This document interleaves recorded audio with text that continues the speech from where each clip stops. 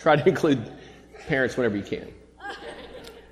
So, got a lot of visitors today. Probably here for Ring Celebrations, Parents Weekend. Glad you're here. Got to see several of you. Some of the old faces back when we were in the AFC together or attending this church together. That's always just a sweet thing to be reunited with people who you worshiped with before. That's just inspirational and encouraging. So thank you for being here. I want to show you a picture from last week. So if you were here last week, you knew that we talked about bloody knuckles, in some regards at least. We talked about asking. This is from the Matthew passage, Matthew 7. Asking until your voice is hoarse. Laryngitis, seeking until your eyes are weepy or red from seeking God. Or knocking until your knuckles are bloody. That's all about the pleading and the surrendering.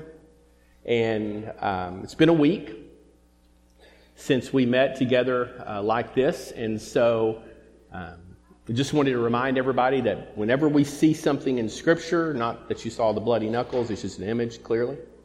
But whenever we're given something in Scripture, that we're asked to do something with it. And so I hope that there's a lot of bloody knuckles out there pleading on the behalf of people, groups, individuals, our country, whoever it is, whatever it is that you are praying for. I just pray that you just continue doing. It's just your legacy in the wake, remember, of your life. You're leaving that wake that is a wake full of people go, I'll tell you one thing about that man or woman. She or he prayed. That would be a great legacy. This week, something a little different. So, summer, 1985. I know some of that is, that year is before a lot of you were born, but several of us can remember back that far. It was the summer, June. I was standing on a sunny afternoon in my parents' kitchen in Daingerfield, Texas. I'd graduated in June after 5 years at Harding with a Bible degree in history, Bible and history. And I was standing there in that kitchen sort of at a crossroads. So about my senior year, that would have been the fourth year. I was a fifth year senior when I graduated. But in my fourth year, I think my dad came to the conclusion that I was maybe a little bit, there was some vagueness about what was going to happen after I graduated. So he suggested to me that I should start taking courses to certify to teach. And he recommended elementary education. And I was thinking, okay, I mean, honestly, I did Bible and history because I like the Bible and I like history. I like reading. Didn't put a lot of thought into actual career with it. I chose to go the route of majoring in something I enjoyed, hoping that eventually things would fall into place. Nevertheless, my dad thought things weren't falling into place, and he was a wise man. He said, you need to maybe start enrolling in some other courses. And my last semester of my fifth year, I only had to take one history course to complete the degree plan. So I had this space in my schedule for classes. I took science in elementary school. I think it was math in elementary school. Some juvenile literature course. All in preparation for the possibility that I might teach. I graduate. I'm standing in the kitchen. Go back to the kitchen. Sunny day, Daingerfield, Texas. I don't remember my mom around. I'm sure she was there, but my dad was there. And we were having just sort of this conversation. We'd already talked about what was next. And clearly, I'm going to tell you, I did not know. No clue. I get a call from my uncle. His name's Mike, from Nashville, Tennessee. He was, at the time, in 1985, an area regional, a big director, administrator for UPS. I suspect that the call was not by accident. But I get this call and he says to me, hey, Brian, I've got a job for you. If you want to come to Nashville, you can be management. I'm sure it was really low management of UPS. I don't remember the course of the conversation. I thanked him for the offer. We talked with some pleasantries. Had not seen him in a while. He was a favorite uncle, although we did not see him often. Finished the conversation. And I remember not too much time had passed before my dad was looking at me with sort of that, drilling holes in, you're going to have to make a decision. The only other option I had in my mind was forged in my mind earlier in my years at Harding. Because, and some of you know this, I'm not going to go into the whole story, but I really think that it was the providence of God that led me to a summer camp in the summer of 1983. That I met many people who were from the AFC. Later on, after the summer was over, me and another student at Harding decided to drive down to College Station. We actually stayed at the Walker's house, Bob and Joanne Walker, on Holly Lane Street, whatever, in Bryan, because we had met Sid, Bill, and Becky Walker at camp in the summer of 1983. And while I was here, I thought, I had no concept of A&M. Zero. My parents, though, because they had been in Mississippi but were now in Dangerfield, had established residency. And so standing in that kitchen, I had conjured up my mind, I'd started these elementary courses. Perhaps I like being a student just fine and delaying what's ever coming after. I could go down to A&M, enroll in other courses as certified to teach. Now, at the time, if you're an older person in the field of education, there weren't that many ways to certify to teach at the time. There was really one route. You had to complete the coursework, get a degree, et cetera, take an exit exam, I think. So I was standing there, and it was Nashville and UPS, College Station, enroll in more classes. And I would like to tell you that, there was a bright light. No. There was my dad's beady eyes staring at me. But it was sort of time. You need to decide. It's summer. You're out of school. There's nothing in Dangerfield. Have you been to Dangerfield? There's nothing in Dangerfield. So I sat there and I said, I'm going to enroll in classes. Much of what has happened to me or transpired since that decision on that June day, clearly, much of that's happened is all because of that decision. I enrolled, came down here. There's other stories around there about Dr. McCready coming up to me, other people finding a roommate and a place to live with David Allen on a chance that one Wednesday night I was down here. I'm not saying that the UPS might not have worked because God could have used me in Nashville, hopefully, I hope. But that was the route I took. I was at this crossroads. I had two choices. About the same time that I was in school, I began to enjoy reading. Now, I love reading now. I love it. But at the time in college, in high school, no. I didn't care about reading, really. But a book, one of the books that I think, looking back, really hooked me on reading was this one. It's Blue Highways by William Least Heat Moon. Now, it's a travel log. William Least Heat Moon wrote Blue Highways, titled Blue Highways, because in his map, the state, smaller highways were in blue. He was coming off of a divorce and sort of a midlife crisis and took to the road, bought a Chevy van, converted it, emptied it back out, and put a bed down there, a place where he could live. He'd pull into these little town squares or parking lots all across Texas. He circled almost huge. If you could outline the whole outline of the United States, almost the largest circle you could make, that was his route. He would just stay in this van, and he tells stories about his travels. I loved this book. This picture makes me think about Blue Highways.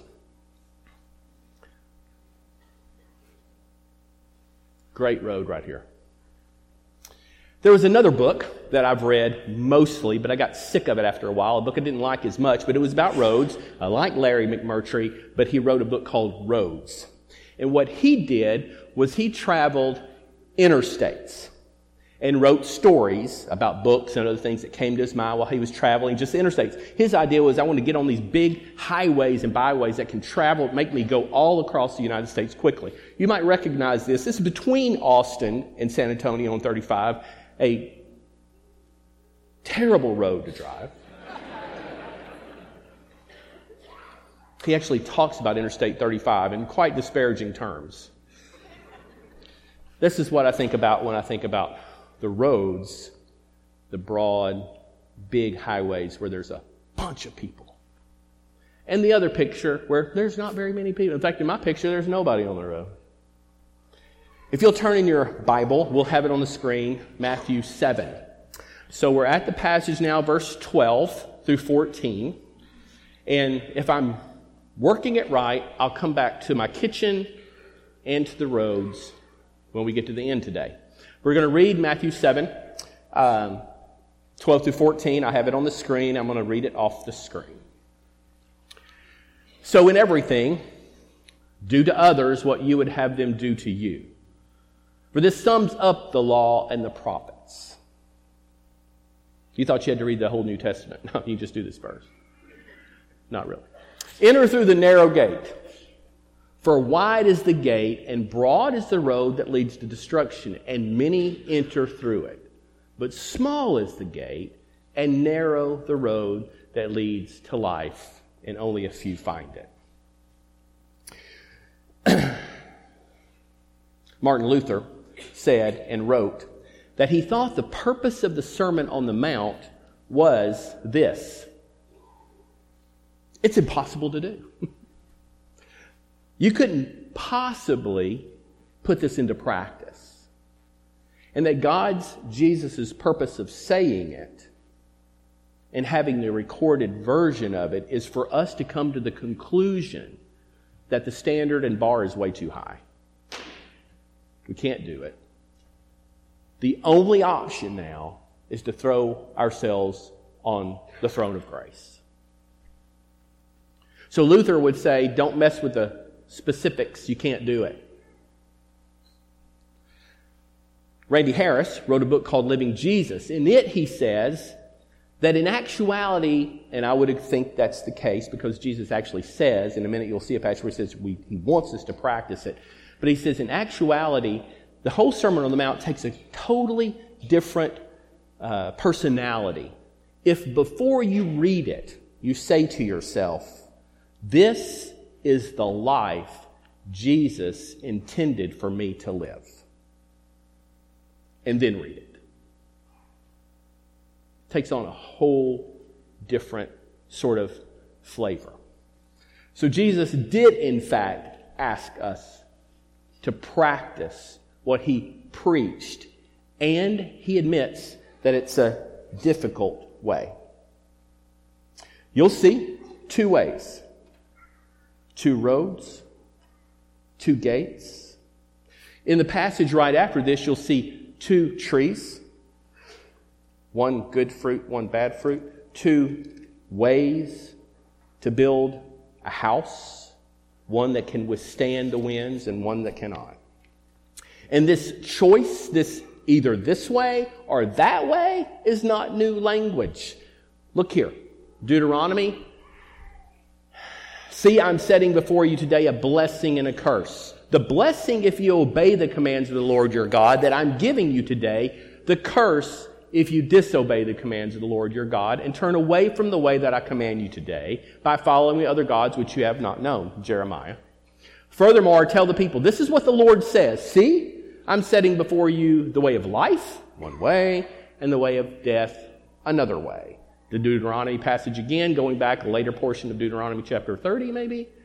Boom. See, I set before you today life and prosperity. Life and prosperity, death and destruction. For I command you today to love the Lord your God, to walk in obedience to him, and to keep his commands, decrees, and laws. Then you will live and increase, and the Lord your God will bless you in the land you are entering to possess. But if your heart turns away, and you're not obedient, and if you are drawn away to bow down to other gods and worship them, I declare to you this day that you will certainly be destroyed. You'll not live long in the land you are crossing the Jordan to enter and to possess. So it seems like this pattern of you have two ways, one's life, one's death, is an Old and New Testament pattern. In fact, if you go back and read the Sermon on the Mount thinking about two ways, you'll see it all through the Sermon on the Mount. You have heard that this is the way you do this, but no, there's this way. You've heard it said this way, but I tell you this way. It's a common refrain when you're looking for it. Now, one of the things that's a little bit hard is the actual carrying out of what he wants us to do. But again, I think he wants us to do it. And one of the things I sometimes think about when I read this, it's me, maybe you don't feel this way, is I read the broad and narrow thing and the gate thing, and I think to myself privately,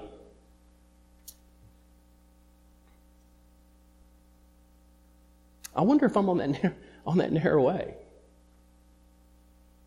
I mean, I want to be.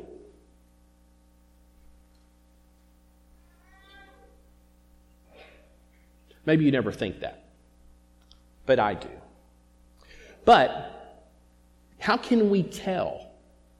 What is it that this life that Jesus calls us to, what is it like? So, what I've done is I've taken the Sermon on the Mount, you're going to see it on the screen, and I've taken portions. I've just taken sort of declarative statements about what it is he wants us to do.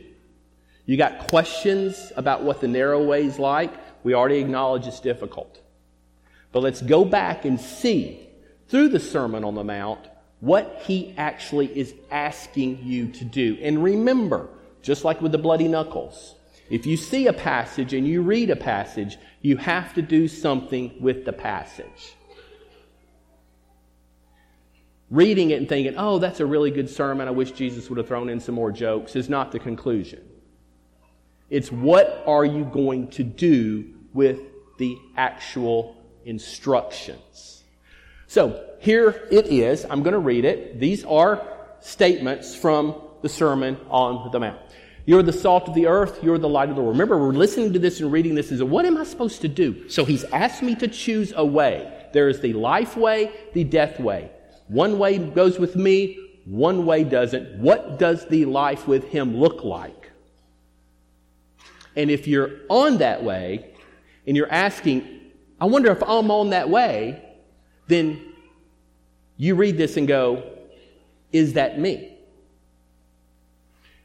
You're the salt of the earth, you're the light of the world. Whoever practices these commands that I give you will be called great in the kingdom of heaven. He wants us to practice them. For I tell you that unless your righteousness surpasses that of the Pharisees and the teachers of the law, you will certainly not enter the kingdom of heaven. You know why that bothers me? It's because the Pharisees thought they were on the narrow way. I guarantee it. They would have thought, I'm on. Clearly, some of the people who think they're on aren't on. Anyone who is angry with a brother or sister will be subject to judgment. Anyone who says to his brother or sister, Raka, is answerable to the court. Anyone who says, you fool, will be in danger of the fire of hell. If you're offering your gift at the altar and there remember that your brother or sister has something against you, leave your gift there in front of the altar. First go and be reconciled to them, then come and offer your gift. Settle matters quickly with your adversary. Anyone who looks at a woman lustfully has already committed adultery within his heart. Do not swear an oath at all, either by heaven for God's throne or by the earth, for it is his footstool.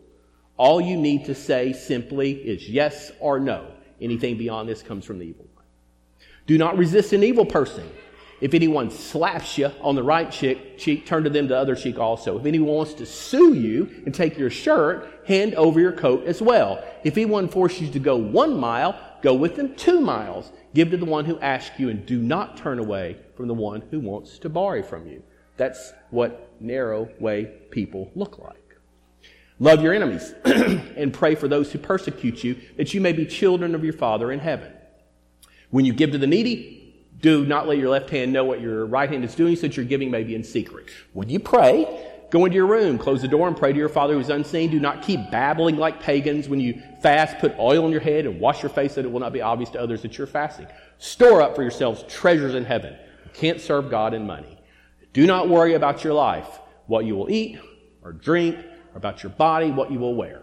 Do not worry about tomorrow. Seek first his kingdom and righteousness. Take the plank out of your own eye. So in everything, do to others what you would have them do to you. In that, and others I did not include, you've got relationships, you've got anger, you've got money and treasure, you got worrying, not to worry about what's going to come today or tomorrow or how are you going to take care of yourself.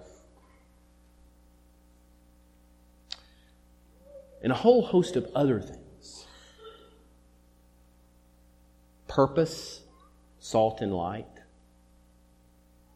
And then Jesus gets all of that done. And then he comes to the 13 and the 14. And he says, make a choice. You've heard all that I've had to say here today. There's two ways you can go with what I've told you. It's time to make a decision. Now, one of the statements in here, I want to give you a little bit of a side note and tell you how in practice I fail with it. So in everything, do to others what you would have them do to you.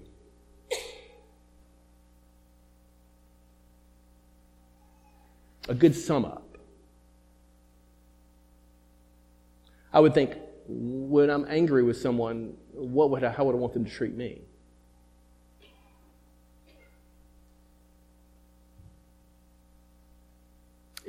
If someone sees me as an enemy, I wonder how I would want them to treat me. In all these relationships that he talks about, how would I want them to treat me? But you know what I do? I change it. So in everything, do to others what you would have them do to you. I change to, so in everything, I do to others as they have done to me.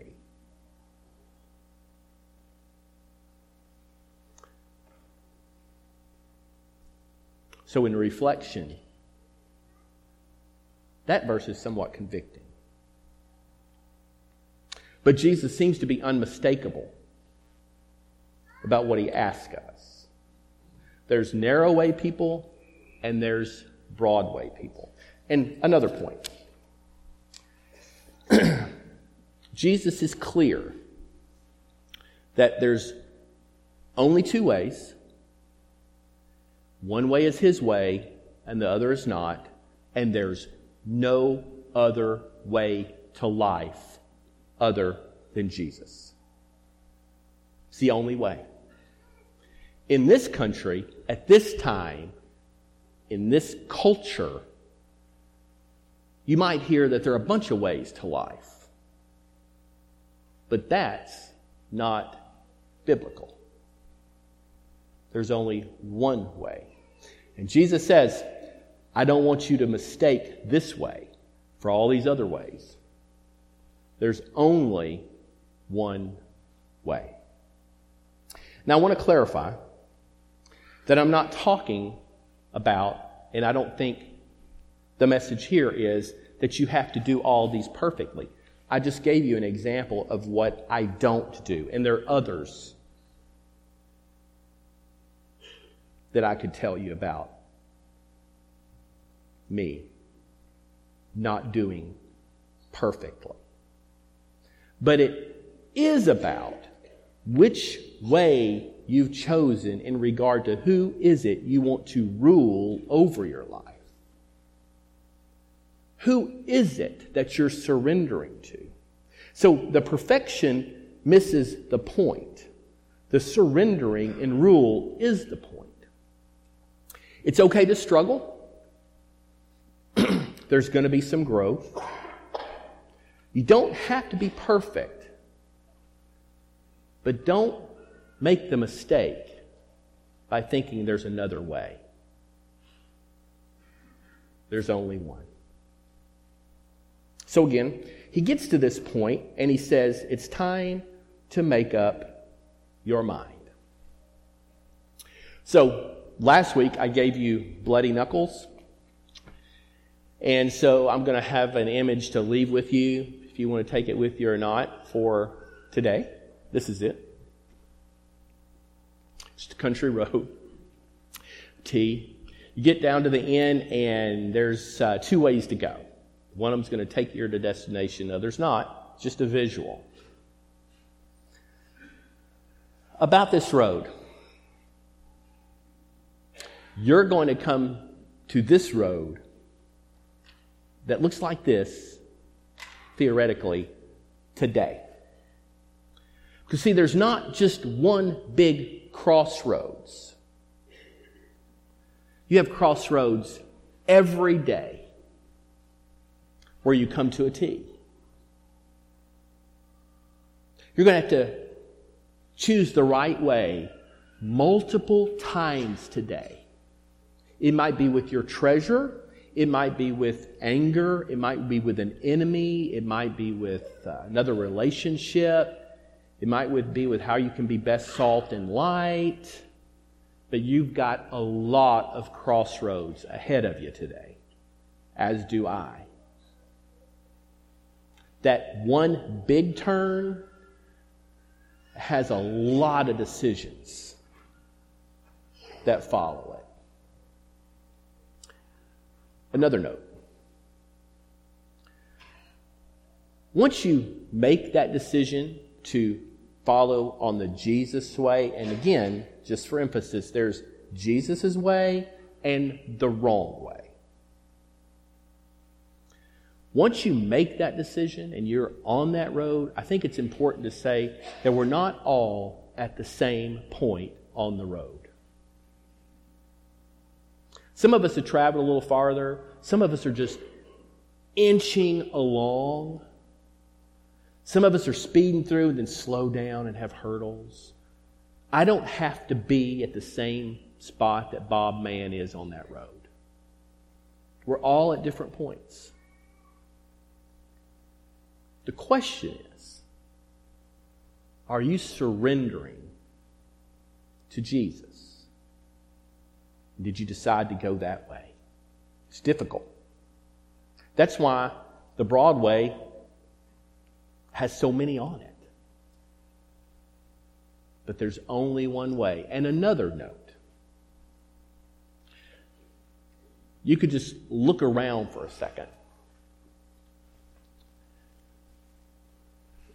No one's on the road alone. The Spirit is with us. And we're all on this road. One of the reasons I think church is so important, I've said this to the students, is because someone might really need to see you today. Someone might really need to see you and hear from you today. I need you. We need each other at different times. But sometimes coming here, you're actually going to have an encounter with someone who comes here to be encouraged to stay on the road. And you do that when you come here. Doesn't mean every day is going to be that impactful and you might go home and think, well, that was an okay day or whatever. Stay on the road. Someone's going to need you. And you're going to bless somebody because you're here. Because we're all on the road. We're not ever alone. Sometimes I'm going slow and I need you to come hook your arm in mine and take me along with you a little bit and help me, give me a good word or say, I'm going with you. Sometimes I need a little encouragement. Sometimes I need to theoretically slow down and go, hey, walk with me. There's just, so many images that we could get in our mind. But we're not alone on the road. But again, we get to the point and Jesus makes you or asks you to make a decision. In that kitchen, I'm not equating here and UPS is life and death. But there's going to be decisions all over the place today that support your ultimate decision of surrendering to Him. That's the point of the passage. This is how I expect you to live. This is how a person who lives if they're wanting life and not destruction. And their decisions every day. I don't know where your crossroads is going to be, but you'll have them. Guaranteed. Guaranteed. Don't go it alone. Don't go it alone. I love, can you go back to the little street, the road that goes up into the mountains? Yeah, I love that road. I want that road so much more than that highway road. If anybody knows our family very well, or me very well, knows I love traveling. Some of my best memories have all just piled into a car and a van or whatever and just driving. I love that. I've had this dream, I've said sometime, of saying I want to get in a car, I want to take a ruler, and I want to point it from College Station or Fort Worth at the time and straight up. And I want to take a road that stays as close to that road, that line as I can, just to see what's out there. That's life to me. In Jesus' words, the only way you can have life is take a road that's not traveled by many other people. According to him, most aren't going on that road.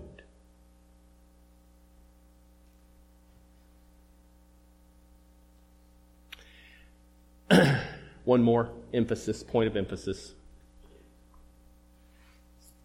Again, I've said that if I'd gone to UPS in Nashville, I think it would have worked out wonderfully. Who knows? I wouldn't be here, I don't think.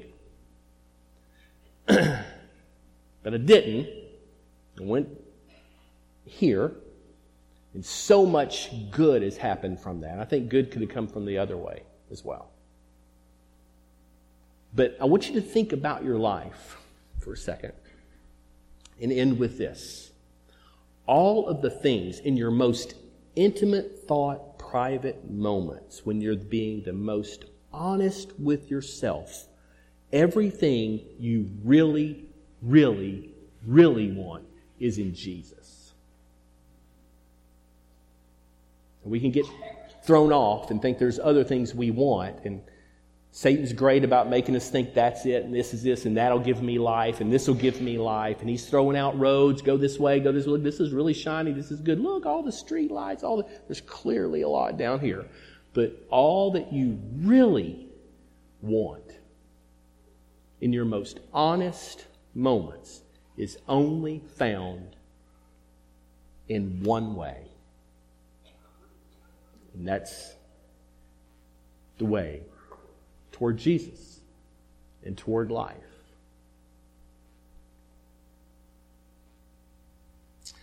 I'm going to pray. I'm going to thank God for His Word. I'm going to add in, as a side note, but an important part of the prayer, I know we have some students who grew up in Franklin. And I know that I don't know much about the tornado or the scope of the destruction that happened in Franklin, but we have people here who are in AFC and probably other places that have friends, relatives, or grew up in Franklin. We're going to add that as well. Thank you for being here today. I'll say something when I get done, and then we'll be done. So you bow with me, please. Father, we thank you for your word.